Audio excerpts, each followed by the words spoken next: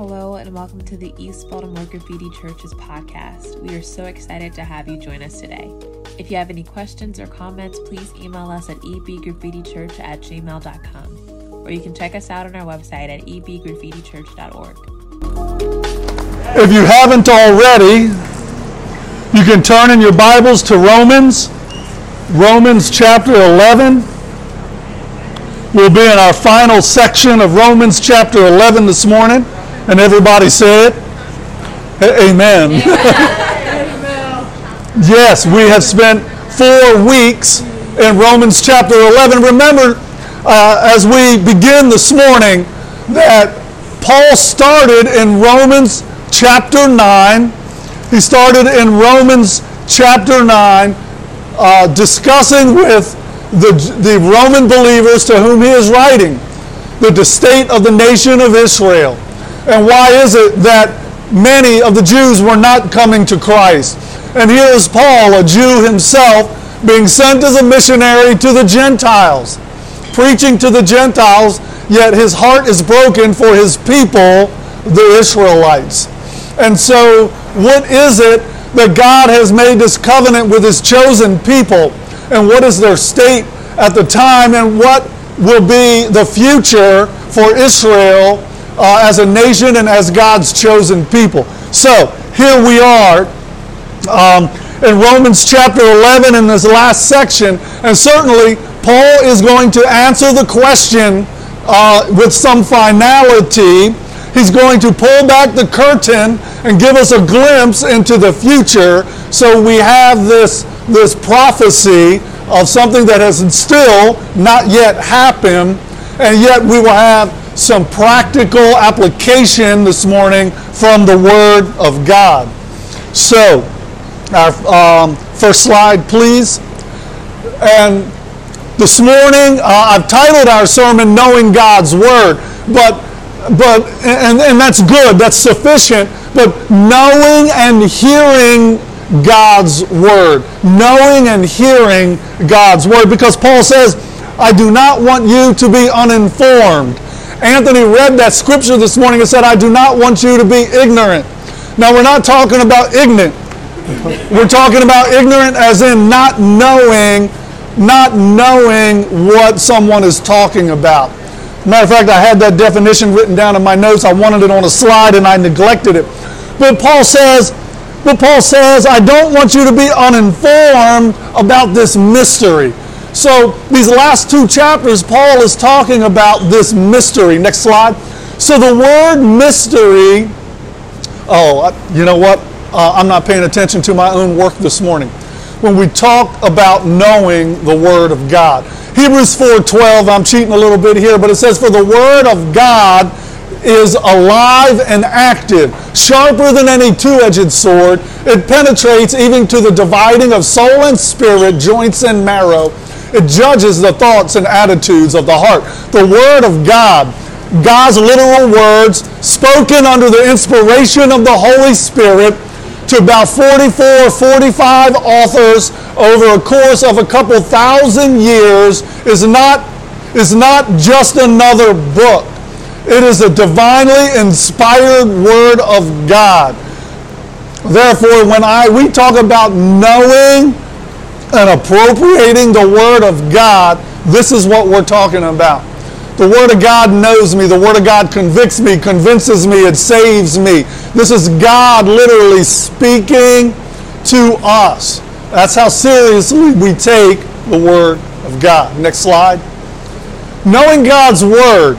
Knowing God's Word keeps one humble. Listen, there's a theme. You remember last week, he told the Roman believers, he said, listen guys, you Gentiles, don't get all high and mighty thinking you have this new standing with God and that God is totally done with the Jews. So he repeats this theme here, and I believe for several reasons, and knowing God's Word keeps us humble. Remember, we talked about the fear of the Lord last week. We talked about not being conceited last week. So when I hear from the Lord, when I read His Word, when I hear His Word being taught, It reminds me and teaches me who God is and who I am. And if I become a follower of Jesus Christ, if I obey the gospel, become a follower, and become a follower of Jesus Christ, what that does, it puts me in right relationship with God. So this fear of the Lord, me in the right position, God in his position, and me in my position, the Word of God will keep us humble. I am reminded by the Word of God that I am a sinner. I'm also reminded by the Word of God that I am a child of the King, saved by his grace and saved by his mercy. If you're a follower of Jesus Christ, when you read the Word of God, you too are being reminded of those things. I am being told in the Word of God, I'm caused to be able to recognize my sinfulness. Even though I'm saved, I'm a child of God. I remember the Word of God teaches me to continue to confess my sin. The Word of God grows me. The Word of God grows you. God, through the Holy Spirit, teaches you, if you're a follower of Jesus Christ, that living Word is speaking into you. But one of the key things it does here, and he reminds them, he says here, so that you will not be wise in your own estimation. Occasionally, well, maybe not you, but I can get full of myself, right? I've been reading my Bible for a while. I've known Jesus for a while. Heck, I even got to go to Bible college and have really smart men and women teach me about the Word of God. Sometimes we can get a little full of ourselves. Sometimes we think maybe we have arrived. Sometimes maybe I think that I am wise. And Paul says, look, I don't want you to be uninformed about this mystery.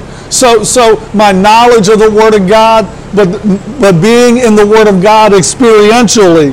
So what God does is keeps me humble. And he's going to tell us more why. But next slide. But we have this clue here about this mystery. Paul uses, or the New Testament uses this word about 28 different times. One of my favorites is in Ephesians chapter 5 when he's talking about marriage. And then he says, but I want you to understand this mystery. I'm not talking about marriage. I'm really talking about Jesus and his church.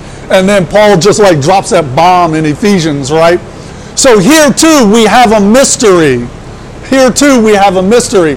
So according to Bauer, and I love this definition, it's used, this word mystery, this great mysterion, is meant the secret thoughts, plans, and dispensations of God, which are hidden from the human reason as well as from all other comprehension below the divine level. That's all of us, y'all, okay?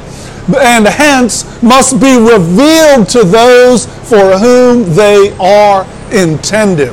So there are mysteries in the Word of God that God has chosen to reveal to us in His Word, but guess what? There are still more that have not yet been revealed to us either. Why? Because God doesn't want us to know yet. We do not fully know God. We do not fully understand God.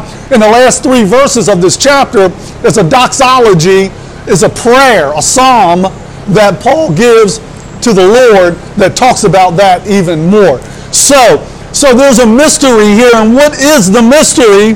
And he says, it's what Paul's been teaching the Jews all along that you know now too, that a partial hardening has happened to Israel until the fullness of the Gentiles has come in. Listen, there will be a point in time in history, and it has not yet come, and how do we know that? Those of us who are not Jewish are still getting saved. We hear about people coming to know Christ. Christ will not come back again until the fullness of the Gentiles has come in. But he says, so this partial hardening, something's going to change, right? Something's going to change for the Jews. And we're going to see this morning, next slide, we're going to see this morning that Paul pulls back the curtain and we get a glimpse into what God's going, one of the many things that God is going to do in the future. He says, and so all Israel will be saved, just as it is written. The deliverer, that's Jesus, will come from Zion and he will remove all ungodliness from Zion. Listen, there will come a time, and listen, the smart guys, they argue about this, and we could stay till 2 or 3 o'clock, and I would enjoy it. You probably wouldn't. And talk about the different, so some believe that when Christ comes back, that he's just going to save every Jew, every Israelite, every Jew who's alive on the face of the earth is going to be saved.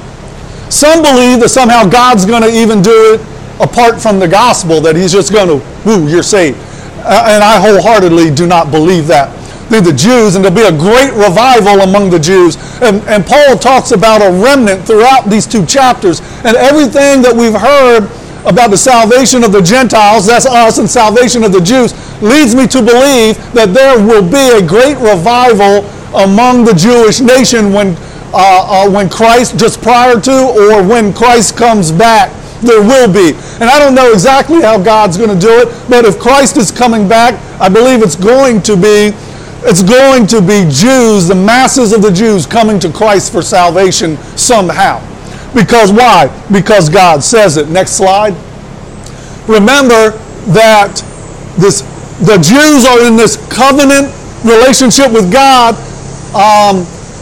through the covenant that God made with Abraham, but also, listen, you and I are in covenant relationship with God through Jesus Christ. Amen? And so God is, remember, we've learned about covenant before. God is always faithful to his covenant, even if you and I are not. And how am I unfaithful in well, I still sin. Remember, God referred to Israel that he was their husband and Israel was his bride, and he called his bride, I'll be polite for church today, God called his bride Israel a bunch of harlots at different times in the Word of God. Why? Because they were unfaithful to the covenant relationship with God. Anyway, so, and not just anyway, but so I don't get off on that rabbit trail this morning, if we look in Isaiah 59, 20 and 21, that is what Paul is quoting here. So I'll give you a second because Paul quotes it. We will go there. Isaiah 59, 20 and 21. And it's important to remember, God is always faithful to his word. When you have a difficult day, when you get a bad diagnosis from the doctor, when life doesn't go the way you think it should. But a dear friend this week lost her daughter suddenly and tragically. Perfectly healthy daughter. They don't know what happened yet. So how does one respond? She's a follower of Jesus, and she said, Pastor Charlie, I believe God. God has his hand on us, and we don't know why our daughter died, but we're trusting God. Why? Because she knows that God is always faithful. That's why. Because her faith and trust is in Jesus Christ. Isaiah 59. Listen to what the Word of God says here. A Redeemer will come to Zion, and to those who turn from transgression in Jacob, declares the Lord. Verse 21, as for me, this is my covenant with them, says the Lord. My spirit, which is upon you, speaking to Isaiah, and my words which I have put in your mouth, shall not depart from your mouth, nor from the mouth of your offspring, nor from the mouth of your offspring's offspring, says the Lord, from now and forever. God said, I am sending a Redeemer to Zion. That is a prophecy of the second coming of Jesus Christ to save Jews. And next, we would look at Jeremiah 31. Jeremiah 31, because he quotes that as well. Jeremiah had it rough. If any of the prophets had it rough, look, they eventually killed him, and legend has it that they sawed him in half. That's not in the Word of God. But this guy, he was a prophet sent to his own people, and all they wanted to do was kill him. And God always gave Jeremiah a difficult message to share with his people. 31 verses 33 and 34. But this is my covenant which I will make with the house of Israel after those days, declares the Lord. I will put my law within them and on their heart I will write it, and I will be their God, and they will be my people. They will not teach again each man his neighbor and each man his brother, saying, know the Lord, for they will all know me, from the least of them to the greatest, declares the Lord. For I will forgive their iniquity, and their sin will I remember no more. And I believe that that is directly referring to the future of the nation of Israel, and it is a prophecy of the end times, right before or at the time that Christ comes back, that great revival. In other words, God's laws that Moses brought down on the Ten Commandments, no, God's law will be written on their hearts. The Jews will come to salvation in great masses. Some believe that there will be a generation of Jews when Christ comes back and they will all be saved. And the text does lend to that interpretation. I'm being fair to what the Word of God is saying. And I believe, many believe that that's exactly how God's going to do it. But what we take from this is God is always faithful. No matter what's going on around us, no matter what we even are experiencing in our own lives, we must run to God. Why? He's always faithful. Even when the tragedy occurs in your home or family, even when the difficult times come. Some of us do okay in the good times. Some of us struggle in the good times, right? But no matter whether you are riding strong and high in life or you are feeling low, the Word of God says, and I have experienced it in my own life, that God is always faithful. Next slide. So knowing God's Word keeps us humble. Now we've talked about knowing God's faithfulness to His Word, all the way through verse 29 there. And then next, go back one, please. Oh my, what happened? Oh, we just finished talking about the second coming of Christ. Sorry, my fault, guys. You go forward again. I apologize for that. Knowing God's Word from disobedience to mercy. Listen, I struggle with this one because what is Paul saying here? And I think we'll skip down to the end. We'll skip down to 30 and start there. Paul says, remember, he's speaking to the Gentiles. He's saying, just as you once were disobedient to God. Remember, they were the branches, Gentiles, people like you and I.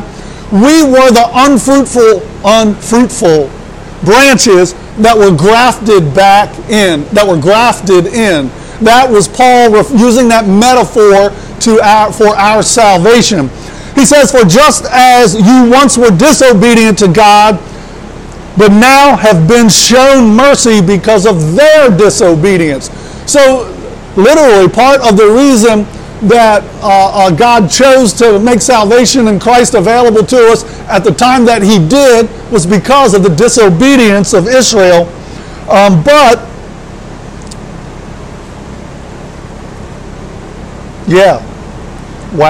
It's verse 32. I just want to skip ahead there for a moment. For God has shut up all in disobedience so that He may show mercy to all. So whether there is a partial hardening of the nation of Israel, and there'll certainly be a time when the fullness of the Gentiles comes in, we all share something as human beings from Adam and Eve until today.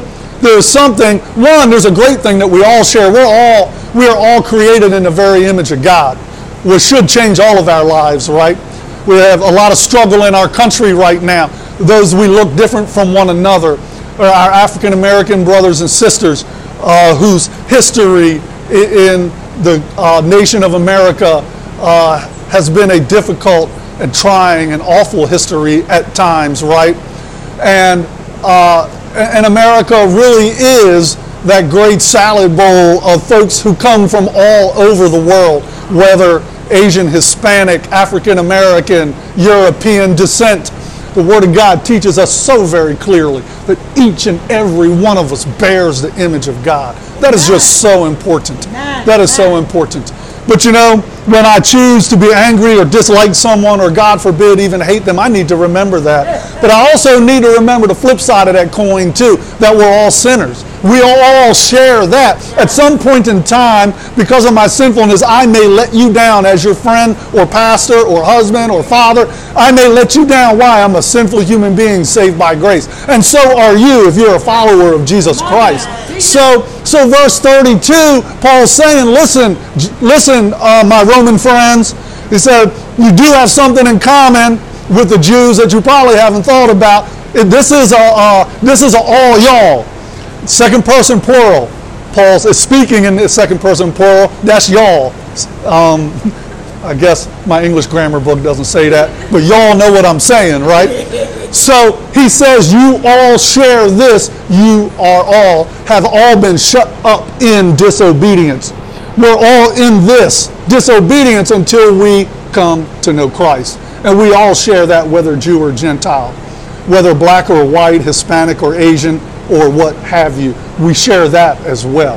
That should cause me to have compassion for the people with whom I come into contact. It should. One, you're each and every one created in the very image of God. Secondly, we're all disobedient to the gospel until such a time when the Holy Spirit calls us and we confess our sins, claim the shed blood of Jesus Christ, and confess Jesus as our Lord and Savior. So knowing God's word brings us from disobedience to mercy. And every day that Christ does not come back, he is exercising mercy towards the entire world, giving men and women another day, another opportunity to come to Christ. Now listen, this blows my mind, and I don't want to get too carried away, but God knows. He created us. He created the world. God's been from eternity past into eternity future. God knows who's going to get saved, when they're going to get saved, who the last Gentile is. God already knows what the last Gentile looks like that's going to get saved to, that will kick off the fullness of the Gentiles and Christ comes back. He already knows what that looks like.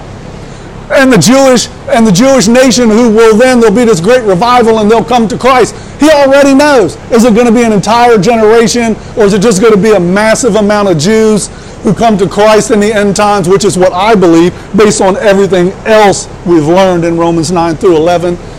Oh, I'm not supposed to tell you that yet. Oh, well, spoiler. I just spoiled it, telling you what I think. That every day that Christ doesn't come back is an opportunity for someone to go from disobedience to mercy. Amen. And that disobedience that Paul's talking here is disobedience to the gospel, right? And I think so. Knowing God's word prepares us. It should. A couple of weeks ago we talked about having a sense of urgency about the gospel. Paul said, I wish I could trade places. All I want is for my Jewish brothers and sisters to get saved. Paul said, I would even trade places with them if I could, right? So this should give us a sense of urgency, but also when I know and understand when God pulls back the curtain, like through Paul in Romans here, and we learn something about the future, it also is practical, for today. Next slide. And then we see verses 33 through 36. This is a doxology. It's literally a prayer or a song that Paul is giving praise to God. He's finishing up, and we are too, this section in Romans 9 through 11, all about salvation of the Jews and why and how God brought us in as Gentiles. All these references to Isaiah in the Psalms and Jeremiah. And it's coming to a close here, and there's this beautiful prayer, this beautiful psalm here. Oh, the depths, it starts, of the riches, both of the wisdom and knowledge of God. So knowing God's word helps me know God, who he is, the nature and character of God. I've taught this a lot in church when we first started having church here, that when I begin just a little bit to understand the nature and character of who God is, I will be more likely to obey him. I will be more likely to trust him. I will be more likely to walk more closely with him. So it's not just knowing the nature and character of God so that you know something, but the knowledge is important because I will act on what I know and believe. So if I believe that God is all of these things, that should impact my day-to-day life, and of course yours as well, right? So next slide. And we see here, he quotes again from Isaiah and even from Job, because he goes on and he says, how unsearchable are his judgments and unfathomable his ways. Listen, We get to this point where we don't fully understand God. How could we possibly understand the eternal Savior, God, creator of the universe? Who are we that we think we could understand? We only understand what he has chosen to reveal to us through his word and his Holy Spirit, right? So he says these unfathomable, I think, I wanted to look that word up because what was that old movie, 40,000 Leagues Under the Sea or something? And the guys I know, it's old. It was old when I watched it when I was a kid. And the guys are so far down in the ocean where no one has ever been. And they can't get back. And they see all these creatures and things and so it's unfathomable for us to understand the depths of who God is. Yet he has chosen to reveal some of that to us in his word. And so Paul is quoting Isaiah 40:13. And I would like to turn to Job, though. Turn to Job 35, because he says something else that's very important. And he quotes Job. Y'all remember Job's friends were giving him a rough way to go, right? The devil was testing Job. God allowed it. Job lost everything. His family, his kids, his fortune, his houses. Job lost it all, right? And his wife even told him, dude, curse God and die. Be done with it. And listen, in Job 35, Elihu, one of his friends, is giving him a hard time. And verse 7, it says, if you are righteous, what do you give to God? Or what does God receive from your hand? And flip over to 41:11. And God is speaking here, God showing his power. Who has given to me that I should repay him? Whatever is under the whole of heaven is mine. Listen, Paul says in this prayer, who has known the mind of the Lord or became his counselor? Seriously, which one of us is going to give God advice? Hey God, I'm having a hard time down here right now. I think maybe you should do it this way. Job lost everything. His wife, his kids. I mean, they died. They were gone. His fortune, his work. Even his friends were telling him he must have done something horrible in his life for all of that to happen to him. This guy lost it all. And so who knows the mind of the Lord? Do I know? Who do I think I am? See, remember, this whole idea, Paul said here again in the beginning of this section, don't be conceited. Don't think more highly of yourself than you ought to. Who are you, Charlie, that you're going to give advice to God? Or who has given God something that God owes him? Like God owes me something, right? God, I've been serving you for a couple years now. I've been telling people about you. I've been praying for people. You know, I didn't smack that guy upside the head the other day. So God, I feel like maybe you owe me a little something. Why don't you just ease up on me a little bit, right? Let me hit that number. I don't play the number. I don't. I think about it sometimes, but so, hey, God, who am I to give God some advice about how life should go, right? But then listen, Paul finishes here. Next slide. And he says, for from him, through him, and to him are all things. So to him be the glory forever and ever. Amen. Listen, this Bible, this story, this account of what God has done, is doing, and will do is not about us, it's about him. He chooses to save us. He chose to create us. We're created in his image. He loves us. He values you.